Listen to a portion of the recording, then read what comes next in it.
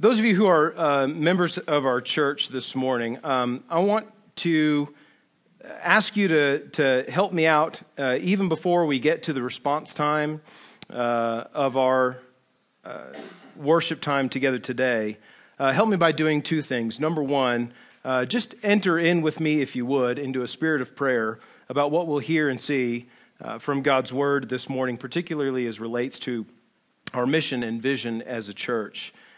Pastor Danny and I both, in the week as we've been preparing for today, have been sensing that God is moving in very important and meaningful ways in the life of our church, particularly with regard to what we're going to discuss in God's Word today. And so I just hope that, I'm asking you to just commit with me to enter into a state of prayer, a prayerful mind as much as you can right now, as we go to God's Word, asking that God would really speak to you, that God would make clear to you the direction that He is placing on your life and what He is calling to do. Ask God to prepare your heart even now to be obedient to His leading. And then do this. We have this normally for our guests, but members, you have some work to do also. You tear out that little response card that's in there. And on the front side where it says, thanks for joining us today, just go ahead and write your name where it says your name. We don't need all that other information unless you have email or phone number or something you need to update. Put that in there. And at the end of our time in God's Word this morning, I'm going to ask you to flip that over. And on the back side where there's space where it says prayer request to write some things, I'm going to ask you to write a response as to how you'll be obedient to God and to His Word today. And I'm going to ask you to please remain through our entire service today and respond in obedience to how God is leading you today, member of First West. So you are prepared prayerfully for how God will lead us, and you are ready to respond when it is time for us to respond to God's Word. Well, this month, you know that we have been working through on Sunday mornings our mission and vision. Our mission as a church is printed there on the front of the worship guide that you just tore that little slip out of. And if you'll look at it, you'll see that it reads, First Baptist West Albuquerque exists to glorify God by making disciples of Jesus Christ in the power and in the power of the Holy Spirit. We exist to make God famous in the world as we make other followers of Jesus. And last week and this week and then next week, we're fleshing out the three different parts of our vision statement. We know that the mission is that point on the horizon which we are steadfastly working toward as a church. We are steadfastly walking toward glorifying God with all of our lives as we make disciples of Jesus. But our vision statement serves as guardrails along the way and as a picture of what we know that we'll look like as we fulfill our mission. Our vision statement is threefold. It's memorable by three different words: know, grow, and go. And it describes the kind of disciples we intend to be as followers of Jesus, what we intend to look at as we are following Christ in our own lives, and it describes the kind of disciples of Jesus we are trying to make. We at First Baptist West Albuquerque make disciples who know Christ as Lord through His Word. We looked at the importance of God's Word and how it reveals to us who Christ is and how we can know Him for salvation. We saw that last week. This week we're looking at that second part of it, that we make disciples who grow in obedience and maturity to Christ.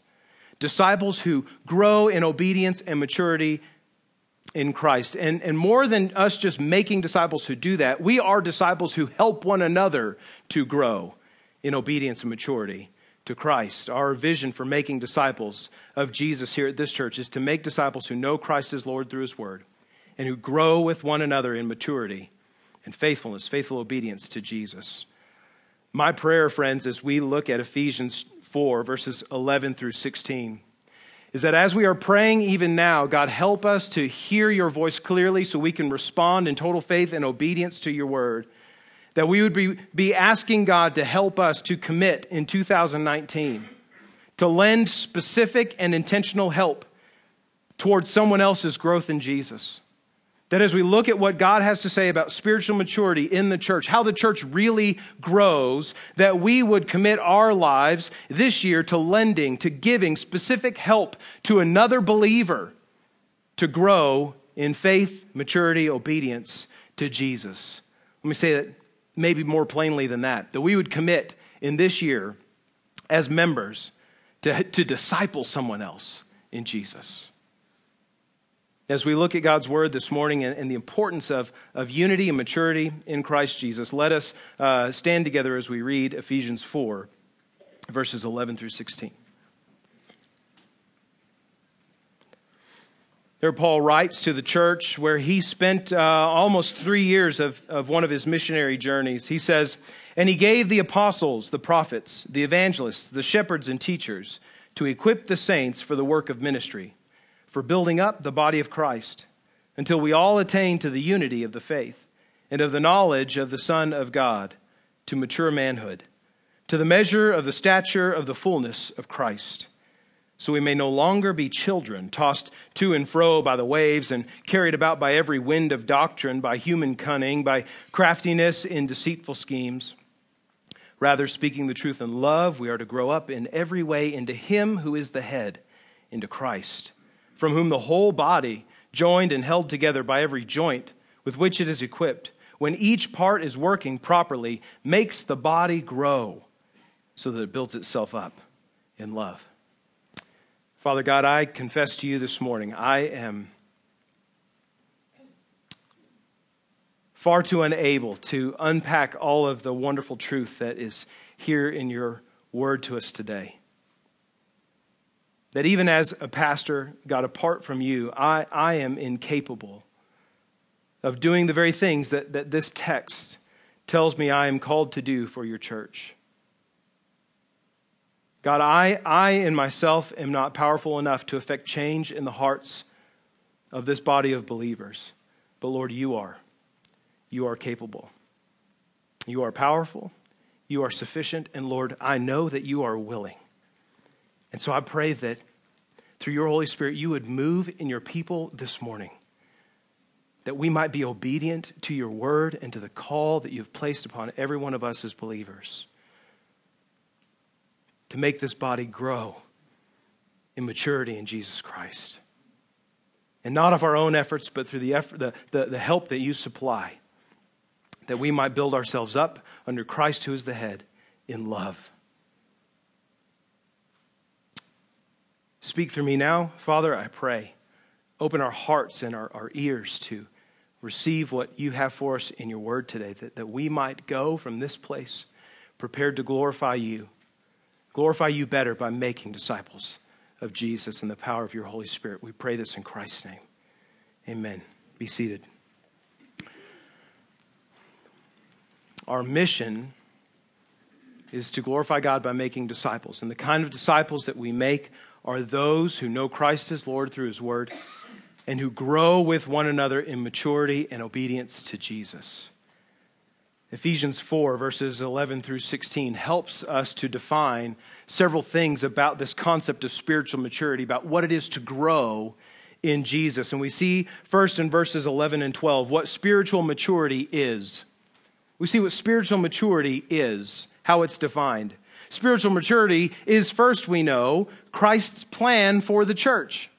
It's what Christ intends for the church. Verses 11 and 12, both of our passage today, tell us that Jesus gifts the church. He gives to the church the gift of leaders who are called to equip believers for growth in maturity and body-wide encouragement and development. Paul names four kinds of people here that God calls to this task. Two of these kinds of people are no longer really in existence in the church today. They existed for a short period of time, and two others exist even into the present day. The first two that are no longer really in use by God, because after the finishing of the writing of the New Testament, we have the solidified Word of God, and so we don't need new revelation from the Lord. The first two that are no longer present with us today, but were primarily for the apostolic period, are first the apostles. That is, those who visually witnessed the risen Jesus and who were gifted with miraculous gifts for the validation of the gospel message that they were preaching. The second of these two that is no longer necessarily in use by God is the office of prophets. There are those who are gifted by the Holy Spirit with clear revelation from God for the church. And they were active in the church and throughout the New Testament until the New Testament was completed. We even see, if you're to read through the New Testament, you'll see that over time the number of prophets seems to decrease. And apostles are not really as those who were visual eyewitnesses of Jesus Christ, the risen Lord Jesus. They're not adding new apostles and they're not adding new prophets as Scripture goes along. But there are two that continue, two offices, two kinds of people that God gives to the church to equip the church for ministry. And those are first evangelists, who are those who in ancient days and even today traveled proclaiming the gospel and planting churches. In many ways like modern missionaries and even itinerant evangelists like Billy Graham and his son Franklin and Greg Laurie and others. God has gifted some with just this ability to speak the gospel in compelling ways and give clear calls to respond to people.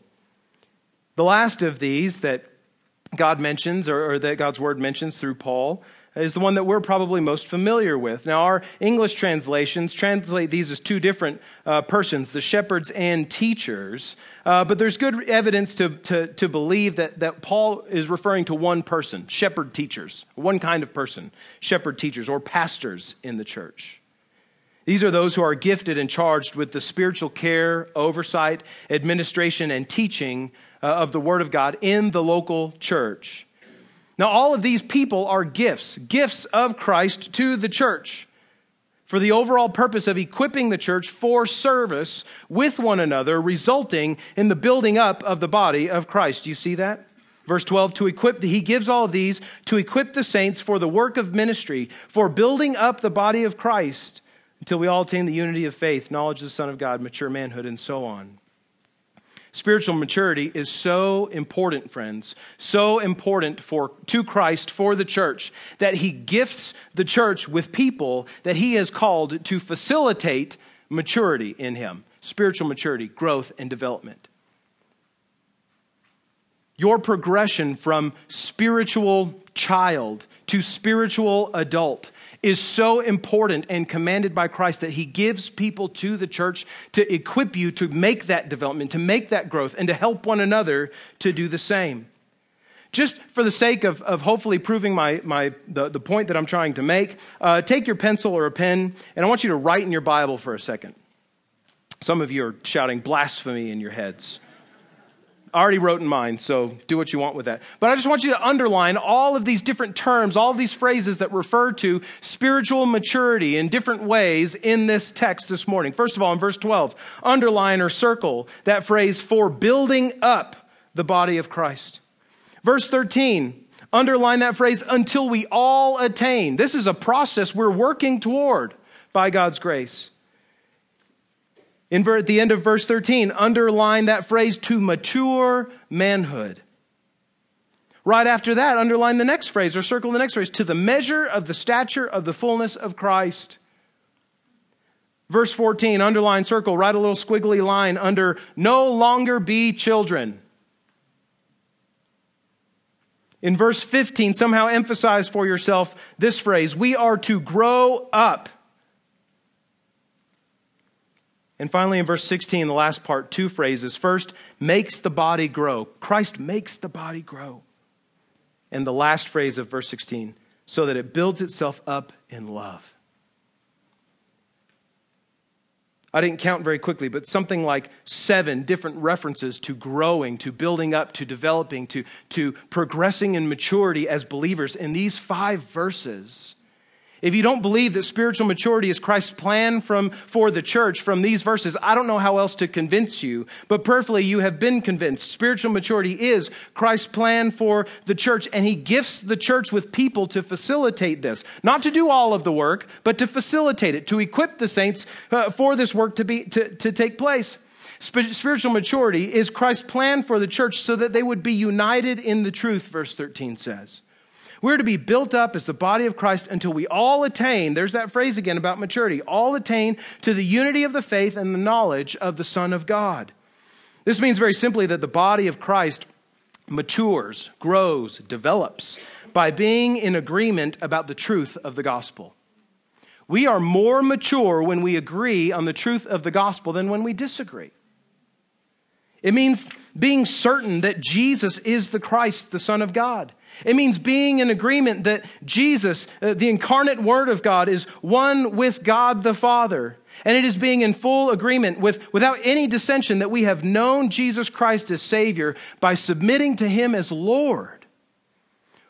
Spiritual maturity happens when we are in agreement about this most important truth of the gospel. Spiritual maturity also takes place or is defined by Jesus as being grown up. Verse 13 continues saying that the church is to be built up to mature manhood. This is not a gender-specific term, okay? We could just as easily say mature adulthood. The point, though, is this. Spiritually mature Christians will act like spiritual adults. Amen. Spiritually mature Christians will act like spiritual adults. Dear friends, I know some children and some youth who are more spiritually mature than some adults. Spiritually mature believers, spiritually maturing Christians will be grown up in their thinking, grown up in their behavior, in their speech, in their desires, and so on. One of the greatest insults that somebody could give me when I was a child in the late 80s and early 90s was, "Oh, grow up." Right? Act your age. Christian, Jesus is saying through Paul, his servant, in Ephesians 4, act your age. Christian, time to grow up. Time to grow up. Spiritual maturity is not just acting your age, it's living out the character of Christ in a way that is fully orbed, that is grown up, that is sensible, that is developed. So every part of your life, whether you're 8 years old or 98 years old, looks as much like Jesus as your life is capable of reflecting Jesus. Spiritual maturity is Christ's plan for the church, but spiritual maturity also, we've defined what it is, but Christ is also helpful to tell us how we measure spiritual maturity. How do we know when we are actually mature? Spiritual maturity is measured by obedience. Spiritual maturity is measured by obedience. That word obedience gets a really bad rap in our culture today. Obedience obey is a 4-letter word, and literally and figuratively speaking. To ask someone to obey what you are telling them to do seems to be in our day and age something that's just so repulsive to the human heart, to the American culture, to submit to the authority of someone else. But understand, Christian, obedience is not a bad thing. Obedience is a delightful thing. Obedience as a Christian to Christ our Savior, to Christ our Lord, is a joyous thing and a wonderful gift that He has given to the church to enjoy. Spiritual maturity is measured by obedience. Here at the end of verse 13, Paul tells us what will be the measurement of our maturity as Christians. He says, the standard of our maturity, the goal that we are striving to reach, is the stature of the fullness of Christ. The Christian Standard Bible, Newer English Translation, says it this way, and I really like how they translate this. Growing into maturity with a stature measured by Christ's fullness. So you may be asking, how do I know if I'm spiritually mature? To which the answer may be, well, how much do you look like Jesus? Or better, you may be asking, what parts of my life don't resemble Christ yet? That's a good way to know how mature you are. In this sense, we can think of spiritual maturity as total obedience to Christ. You can know that you are growing in maturity in Jesus Christ when all of your life is obeying Him. There are two aspects of obedience that we can point out from Scripture. There's first the inward aspect of obedience. Me in my own heart, my own soul, being obedient to Jesus. Here I think the Sermon on the Mount and all the times where Jesus said, you heard it was said, but I tell you, are helpful for thinking about inward obedience. So for instance, Matthew 5:21-22, Jesus says, you have heard that it was said to those of old, you shall not murder, and whoever murders will be liable to judgment. But I say to you that everyone who is angry with his brother will be liable to judgment. Whoever insults his brother will be liable to the council, and whoever says, you fool, will be liable to the hell of fire. To the hell of fire.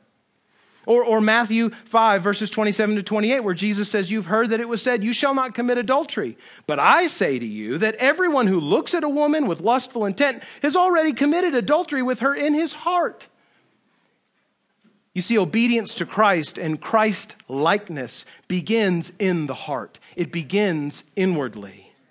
Inward obedience, inward spiritual maturity is when you as a believer are aware of your sinful thoughts and aware of your sinful motivations, and you are actively seeking to repent of them. You are actively seeking to get over, get past, work through, by the grace of God, those sinful inclinations in your heart. When your heart, dear friend, begins to beat for the things that Jesus' heart beats for, when your motivations begin to resemble those of Christ's, then you can know that you are growing in maturity. Spiritual maturity measured by obedience begins in the inward person. But friends, it does not stop there. Obedience is measured inwardly, but obedience is also measured outwardly.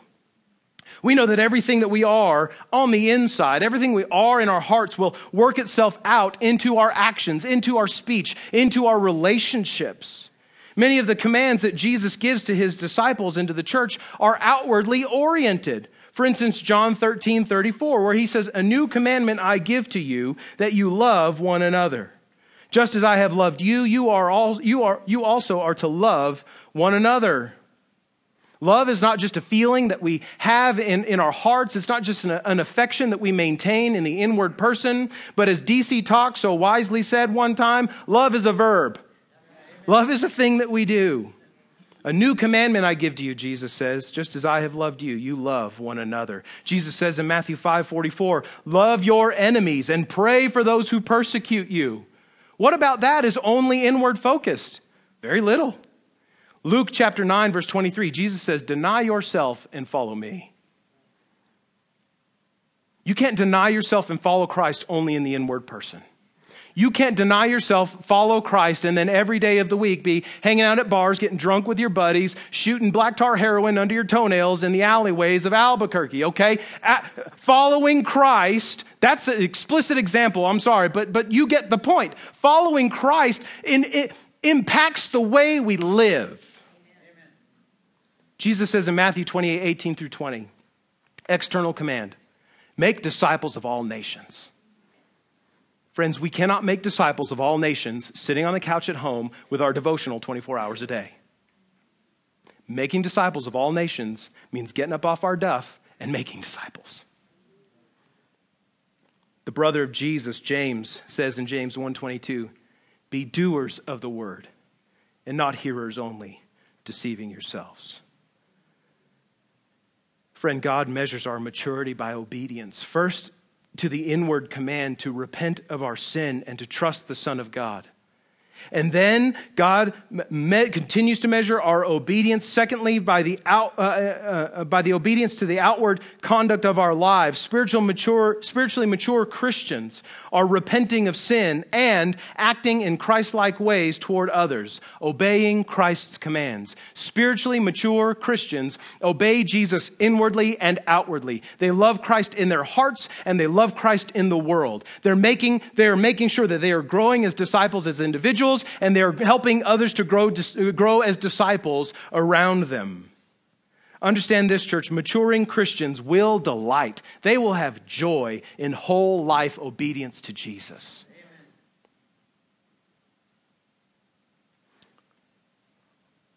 I want to invite you to do a little exercise with me this morning. In your worship guide, you open it up, you see right there under the note of application for us this morning that maturing Christians will delight in whole life obedience to Jesus. I want you to take a moment just to consider two questions and how you would answer these two things. First of all, engaging your own spiritual maturity. Ask yourself, how obedient am I to Christ's inward commands? Gauge yourself, rate yourself, grade yourself on a scale of 1 to 10. 1 being not obedient at all, and 10 being perfectly obedient. I don't expect to see any 10s circled in worship guides laying around church today. How obedient am I to Christ's inward commands? Take a moment, circle a number, give yourself an evaluation. Ask yourself, as you're considering, How obedient am I to love God with all my heart, soul, mind, and strength? How obedient am I to confess and repent of my sin daily? How obedient am I to Christ's inward commands? Then I need you to be honest with yourself a second time. On the same scale, how would you evaluate your obedience to love your neighbor as yourself, to love your enemies, to deny Christ or deny yourself, take up your cross and follow Jesus? How obedient are you to make disciples? How obedient are you to Christ's outward commands? You don't have to show this to anybody. I'm not going to ask you to turn this in at the end of worship today. I just want all of us to be honest, to be brutally honest if we need to with ourselves today and our obedience to Jesus both inwardly and outwardly. Okay, now you can cover that up with your Bible so your neighbor doesn't see, and that's just between you and the Lord, okay? Paul tells us what spiritual maturity is, that spiritual maturity is Christ's plan for the church, and it's measured by obedience. And we know that maturing Christians will delight in whole life obedience to Jesus. There's joy in doing and in being what Christ has called and made us to do and to be. Then Paul goes a little bit further, and he tells us what spiritual maturity is not. Paul is so helpful in this way. He tells us what spiritual maturity is, and he tells us what it's not, so there'll be no confusion about the matter. He tells us that spiritual maturity is not, specifically, if I could sum it up this way, spiritual maturity is not being deceived or manipulated. Okay? Spiritual maturity is not easily deceived or manipulated. Paul tells us here what spiritual maturity is intended to guard against. What growing in Jesus, growing in obedience to Christ, in unity and in unity of the faith and the knowledge of the Son of God, what that results in. It results in us knowing how to guard against deception. The very purpose of being mature in Christ, of growing up into the stature of the fullness of Jesus, is so that the believer will not be confused about what is true. So that the believer will not be easily deceived by what is untrue. To take it a step further, spiritual maturity is found even in being able to discern what is only partially true. Friends, there are a lot of half gospels in the world today. And spiritually mature believers will not be deceived by half gospels. The gospel of Jesus Christ is incredibly clear and straightforward to us in Scripture. God, who loves us, sent his own Son to be born a man named Jesus, who lived without sin in order that he could die to pay the penalty for our rebellion, for our sin against our loving God. And he did this and so that we can have those sins forgiven, so that we can have new life given to us, not by trying harder, not by being the best version of me, not by looking for my best life now, not by getting up and washing my face in the morning, but that we can have a right relationship with God simply by placing all our hope and trust in this life and in the next, in the risen Lord Jesus, the Son of God. The gospel is clear. The gospel is simple. There is one way to know the Father who loves you and created you, and that is through faith in his Son, Jesus. The spiritually mature Christian, or the spiritually mature church, then is not persuaded to believe that they personally can save themselves from their sin. The spiritually mature are not deceived into thinking that sin is not a big deal. Those who are spiritually mature know that sin is sitting at our doorstep every day and that its desire is to conquer us. We're aware of the danger of sin. Spiritually mature believers in the spiritually mature church are not manipulated into believing that God desires our happiness or our physical healthiness more than he wants our holiness. Those who are mature in Christ can tell when they're hearing a half gospel or a false gospel. And the spiritually mature person guards against that deception and that manipulation, not only in their own lives, but also in the lives of others. Know this morning, member of First West, maturing Christians will use the true gospel to discern what is false. There are a lot of great apologetics books and theology books and books that give us information about other cults and other world religions that understand maybe salvation or understand God differently than the Christian worldview. And those books are all helpful, There are several that I could recommend to you today, but the first book that I would recommend to you today, if you want to know the true gospel, is not an apologetics book or a theology text, but this book, the very Word of God. Start here first. Last week, we talked about the great value of God's Word to the life of the Christian, and that the Word of God is both a light in darkness and a corrective lens to help us see clearly. God's Word lights up the world around us so that we can see everything as it truly is, and the gospel, the Word of God, provides for us corrective lenses like these I'm wearing on my face today, so that I can see the world not just in shapes and moving fuzzy objects, but so I can see the world clearly, so that I know what is true, so that I'll not be deceived or manipulated by things that look one way but really are something else. The Word of God, the gospel of Jesus Christ, is helpful, is profitable for showing the mature Christian what is false and what is true, and being able to discern between the two quickly. What I would encourage you to do is every Sunday that we are here together and reading God's Word, and I am saying this is what God's Word means and this is how it applies to your life, I would ask you to discern what I am saying, not by the charisma with which I say it, to discern the truth of what I am saying, not by the energy behind what I am saying, the energy that I bring behind what I am saying, or by how nicely or poorly I am dressed on any given day, but discern whether what I'm saying about Jesus and the gospel is true week to week through the lens of the gospel. Amen.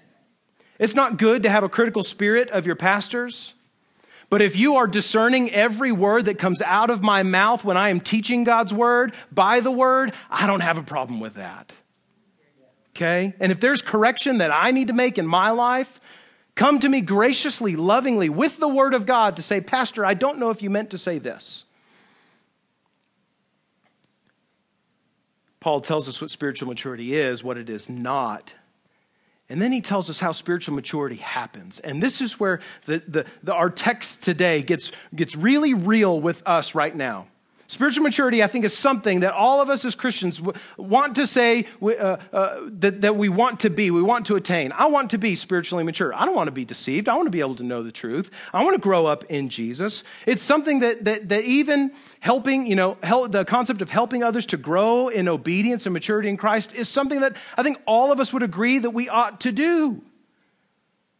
But then Paul tells us how spiritual maturity happens, and here's where the rubber meets the road. Spiritual maturity happens first, Paul tells us, when we care enough to say what is true. Verse 15, rather, speaking the truth in love, we are to grow up in every way into Him who is the head. Spiritual maturity happens, friends, when we care enough to say what is true, even if we know the truth is going to hurt. Deceivers and gospel fakes desire to carry out schemes to undermine the gospel. But mature Christians speak what is true with godly love for one another. Amen. Spiritual maturity is loving one another enough to point out what is inconsistent in another person's life. As a family of faith, as a body of Christ, as those who have covenanted together as members here at First West, spiritual maturity happens when we care enough to go to our brother or our sister and say, dear friend, I think I see some sin in your life. I think I see something inconsistent in your life with what you say is true about what you believe about Jesus. Spiritual maturity is loving one another enough to point out sin, to say what is true. But spiritual maturity is also loving one another enough not to be a jerk about it. Paul says, rather, speaking the truth in love. There is a way, and you who are parents know, and you've experienced either success or failure in this way, to speak truth to someone while also still showing that you are loving and caring and seeing, looking out for the best in a person. As parents, we constantly have to speak truth to our children to bring correction or to bring formative instruction to their lives. But if we do it in just with a mean spirit or a grumpy heart, if we do it with anger in our voice, that's not speaking the truth in love. Spiritual maturity in the church happens similarly when we care enough to say what is true and we care enough about the other person not to be a jerk about it. It is saying, this is what is true, dear friend, and here is what is deceitful. And because I love you, I'm not just going to shout at you or correct you and walk away, but because I love you, I am going to suffer long beside you so that we can understand the truth together. That's what speaking the truth in love looks like. Speaking the truth in love is hard. And if you don't think that speaking the truth in love is hard, you're probably one of those who's speaking the truth and being a jerk about it. Spiritual maturity happens when we care enough to say what is true. We see here also, though, that spiritual maturity happens always under the authority of Christ, under the authority of Jesus. Notice that all of this maturity happens under the headship of Christ. Paul says in verses 15 and following, speaking the truth in love, we are to grow up in every way into him who is the head, into Christ, from whom the whole body, joined and held together by every joint with which it is equipped, when each part is working properly, makes the body grow. Christ makes the body grow. If Christ is the head in this analogy of the church as the body of Christ, then the rest of the body, the church as we understand it, is either growing under the head in connection to it or not at all. You cannot be a spiritual test tube arm growing in a laboratory disconnected from Christ who is the head. Yeah. Last time I saw an arm that was not, I've never seen an arm not connected to a head. But I've been to the cadaver lab at UNM's medical school when I was in high school. And there are parts of bodies that are removed from the body there. And I've never seen a part of a body removed from the body itself that could actually work and function and do what it's supposed to do all on its own. At least one beautiful aspect of the church here, friends, is that we are all connected by faith to Christ himself. This is a beautiful thing. Just roll that around in your head for a minute. Yeah.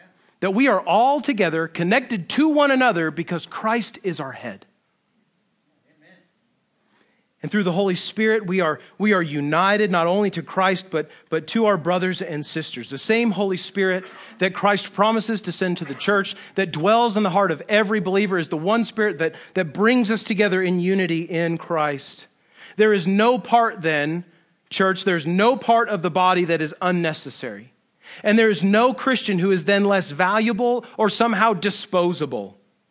Instead, all of us must mature, and we must mature under the headship, under the authority, under the direction and example and unifying person of Jesus himself.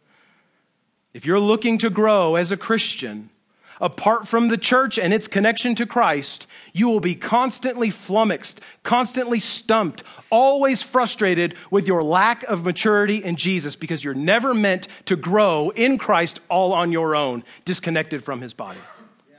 Spiritual maturity happens when we care enough to say what is true, speaking the truth in love, and not being a jerk about it. It happens under the authority of Christ, who is the head and the unifier of the body. And it happens, finally, with the intentional help of others. Spiritual maturity happens with the intentional help of others. I love how Paul ends this little paragraph.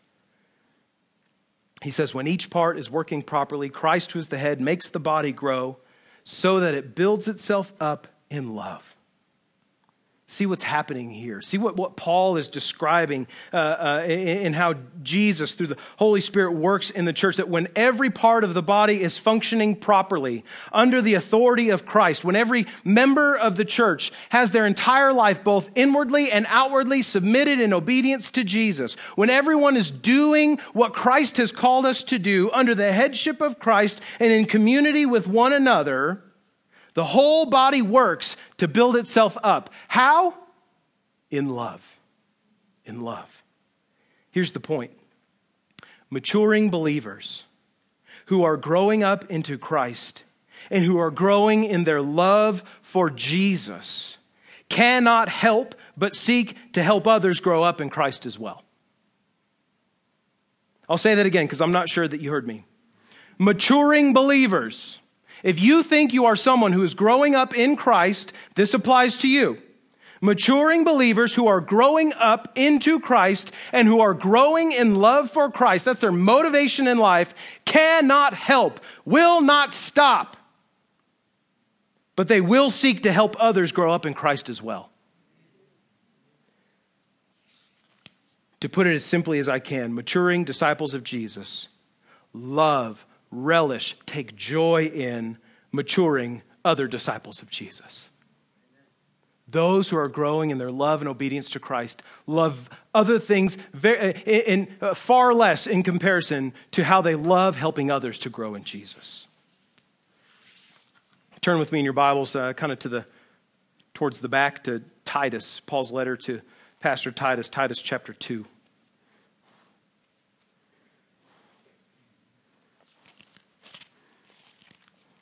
Where Paul gives the Pastor Titus an illustration of what this looks like, what it looks like to invest your life to intentionally help others mature in obedience to Jesus. He says in Titus chapter 2, verses 1 through 8, "As for you," speaking to Titus, who's an elder, pastor, overseer in the church, "as for you, teach what accords with sound doctrine.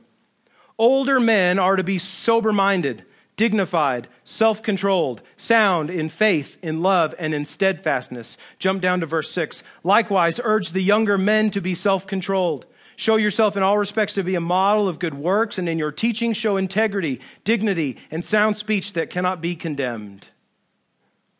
Older men are to invest their lives. Older, maturing men in the church who love Jesus and are wanting to grow in Jesus will show their love and obedience to Christ by setting an example for younger men in the church.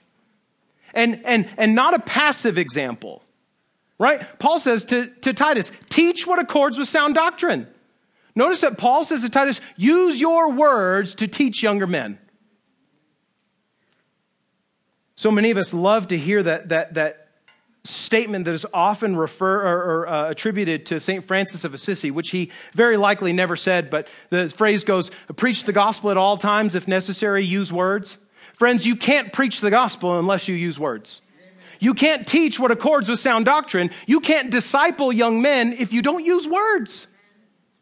It takes intentionality. It takes words. It takes truth spoken in love. Look then, Paul addresses not only older men in the church, but also older women, verse 3. Older women likewise are to be reverent in behavior, not slanderers or slaves to much wine. They're to teach what is good. Again, teaching, use your words. Teach what is good, and so train the young women to love their husbands and children, to be self-controlled, pure, working at home, kind, submissive to their own husbands, that the word of God may not be reviled. Understand this morning, church. Older women teach younger women what godly womanhood looks like on purpose. It doesn't happen by accident. They do it on purpose. And men, because I'm a man, I feel like I can speak really directly to you this morning. Older men teach younger men what godly manhood looks like on purpose, not by accident. Amen. Earlier this week, the razor company Gillette released a new ad. It's almost 2 minutes long. It's more like a short film. And Gillette's tagline as a brand is the best a man can get, right? When I was in youth, never mind, I won't tell that story. The best a man can get. But the tagline of the new commercial that they just released in response to the Me Too movement and sexual harassment in workplaces and in our culture and just this sort of passive allowance of these things to take place in our culture, Gillette has asked in this commercial, is this the best a man can get? And they show pictures of men catcalling women on the street. Is this the best a man can get? Show pictures of men doing inappropriate things to their female co-workers in the business place, asking, is this the best a man can get? And then they give alternatives to that, where the man starts catcalling the woman on the street. His buddy comes up and says, hey man, not cool, right? Stop. As though to say that men can get better, men can do better. Or the two boys fighting in the yard, a dad comes over and separates the two from fighting and says, hey guys, this isn't how we treat each other.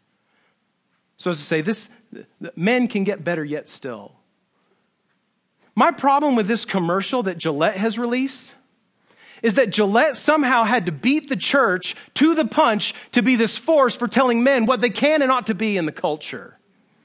Makes me sick, men, that Gillette is asking the question, Is this the best a man can get? When we know by God's word, the best a man can get is to live up to the measure of the stature of the fullness of Christ. That men can get better still than stopping their idiot friends from catcalling women on the street. That fathers can be better still than just separating their kids from fighting. That there's more that we can do in our lives and with our words to be men in this world. And Gillette beat us to the punch. We know that the best a man can get is to be right with God, his Father, through faith in Jesus Christ. By saying, God, I'm a sinner. My sin condemns me. But Jesus, your son, died and rose to forgive me of my sin. I need him. I can be better yet, Father, by your help through your grace in Jesus Christ in my life. Save me. Men can get better still when we know and we practice, like 1 Corinthians says, when we embody the kind of love that Paul says in 1 Corinthians 13, men can be better still when we know that love is patient and kind, when we are not envious or boastful, when we are not arrogant or rude, when we don't insist on our own way, when we're not irritable or resentful. The best a man can get is better still in Christ, because the best a man can get is one who does not rejoice in wrongdoing, but rejoices with the truth. The best a man can get in Christ is to bear all things, believe all things, hope all things, endure all things. To embody the fruit of the Spirit, love, joy, peace, patience, kindness, goodness, faithfulness, gentleness, and self-control. Gillette asks the question, is this the best a man can get? My answer is no, but we can do better still even than the picture that you are portraying. Because for 2,000 stinking years, we've known better. Men, it's time to do better and to teach better to our children. Off my soapbox. Maturing Christians who love to mature and help other Christians to mature do it intentionally. They do it on purpose. They do it with the Word of God as their foundation. They do it through teaching, through words spoken in love to others that they might also grow. Listen, I've used that word grow a lot this morning. There are many ways to measure growth in a church. One is to measure growth simply numerically. We have more people showing up this week than we did last week. We're growing. Maybe, maybe not. If the number of people that are coming to our church on Sunday are only disillusioned or disaffected Christians from other churches that are coming to our church, Christians who have left other churches because they're not happy about something there, who have come to join this church because they think that we've got it all together, they're very quickly going to be sorely disappointed, and we'll find ourselves shrinking in very little time. Right? So we can't measure growth simply numerically, just by more people in seats on Sunday. There's a second way we can gauge growth, and this is a really good one. We can gauge growth numerically, but not by disaffected, disillusioned previous Christians coming to our church because they want to find something better, but judging numerically or counting numerically the new believers who are coming to our church. Those that we have shared the gospel with in our workplaces or our neighbors or our kids, friends, families at school or whatever the case may be. When we have opportunity to share the gospel of Jesus, to invite others to respond in faith to Christ, and they respond, and then they come and join their life to the life of this church as partners with us in gospel ministry. Praise the Lord. That's numerical growth that we can stand on. But there's another kind of growth yet that I think, because just in our human finiteness, our human limitations, that we don't always look at as a measure for growth. And I think, though, it's an incredibly important one. We can measure growth, as Paul illustrates for us here in Ephesians chapter 4, not numerically, but spiritually. As those who are members of our body are growing, developing, progressing in obedience to Jesus inwardly and outwardly as they make other mature disciples. Yeah. Numerical growth is not the only kind of growth. And dear friends, pure numbers are probably not the best way to judge whether a church is growing. But there are two ways to judge whether a church is growing, whether God is at work, whether we're being obedient to how he is leading us to grow in a biblical sense. First of all, are new people coming to Christ and partnering with us in gospel ministry. That's a good indicator of church growth. But it's not the only one. Because we know that a disciple of Jesus doesn't begin their walk of discipleship simply by becoming a new believer. But that's not the end goal of our salvation. We celebrate today with Lucy, who was baptized not as the end of her salvation, but the beginning of her life in Jesus. We will know that we are growing as a church when we see more of us being obedient to Christ inwardly and most especially outwardly as we're making other disciples of Jesus. So now here's my challenge to you this morning.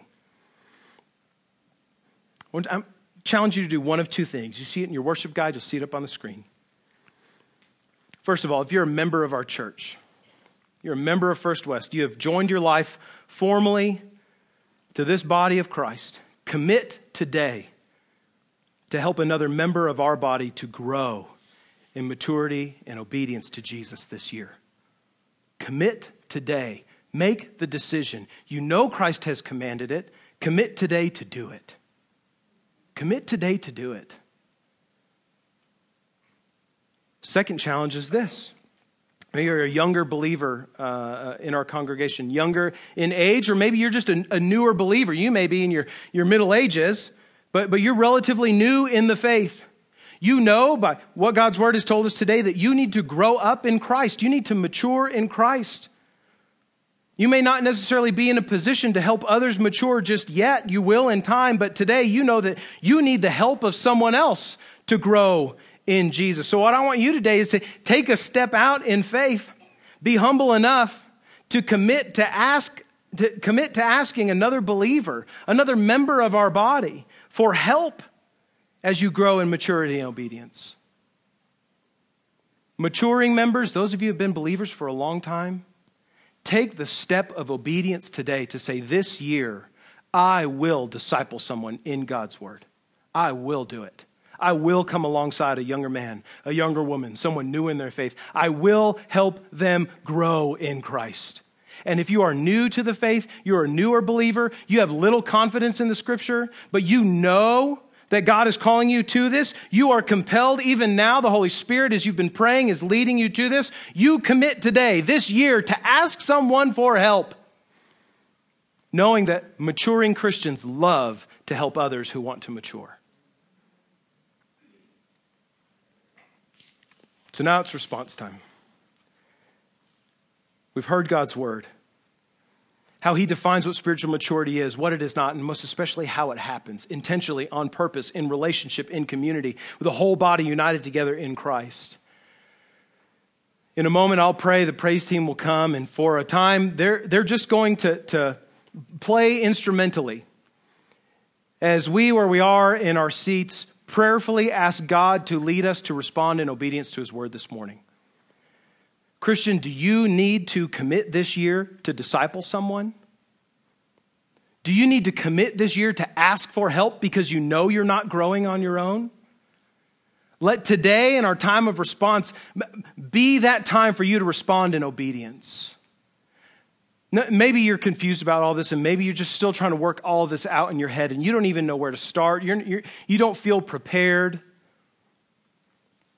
Respond that way too. Just say to God and to us, to pastors and staff who are trying to lead and equip our church for the work of ministry, let us know you don't feel prepared so we can know how to prepare you. So here's where that little slip comes in handy. On the backside, hopefully you've already written your name. On the front, on the backside, you've got space to write. Write your commitment.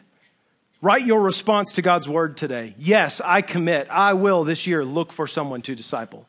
Yes, this year I will ask someone to help me. Pastor, help me. I'm praying through this and I'm just not sure yet. Let us know. I can't equip you for the work of ministry if I don't know, if I don't give you opportunity to let me know how you have yet to be equipped, right? Where you may be lacking and what skills I can help to equip us with. But we must make disciples. At all costs, we must make disciples. We must be obedient to God's call. We must grow in spiritual maturity and obedience to Jesus Christ. As we respond, I'll be here at the front. I won't stand and face you, but I'm going to ask you to make your commitment public today. right? And bring those slips of paper with your response and lay them just here at the front steps. You're not laying them here at my feet, but just in a sense at God's feet, saying, God, this is my commitment to you. If you're not comfortable coming and walking up in front of everyone to do that, there's a little basket on a stool at the corner of our welcome desk as you leave this morning. You can put your commitment card in there.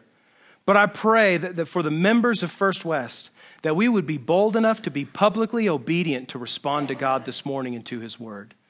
As I pray, you pray also, and ask the Lord to lead in your heart, to direct you as to how you are to commit your life and respond to his word this morning. And then as you feel led, as the Spirit moves, when you know what you must do, you come and just lay those slips here this morning.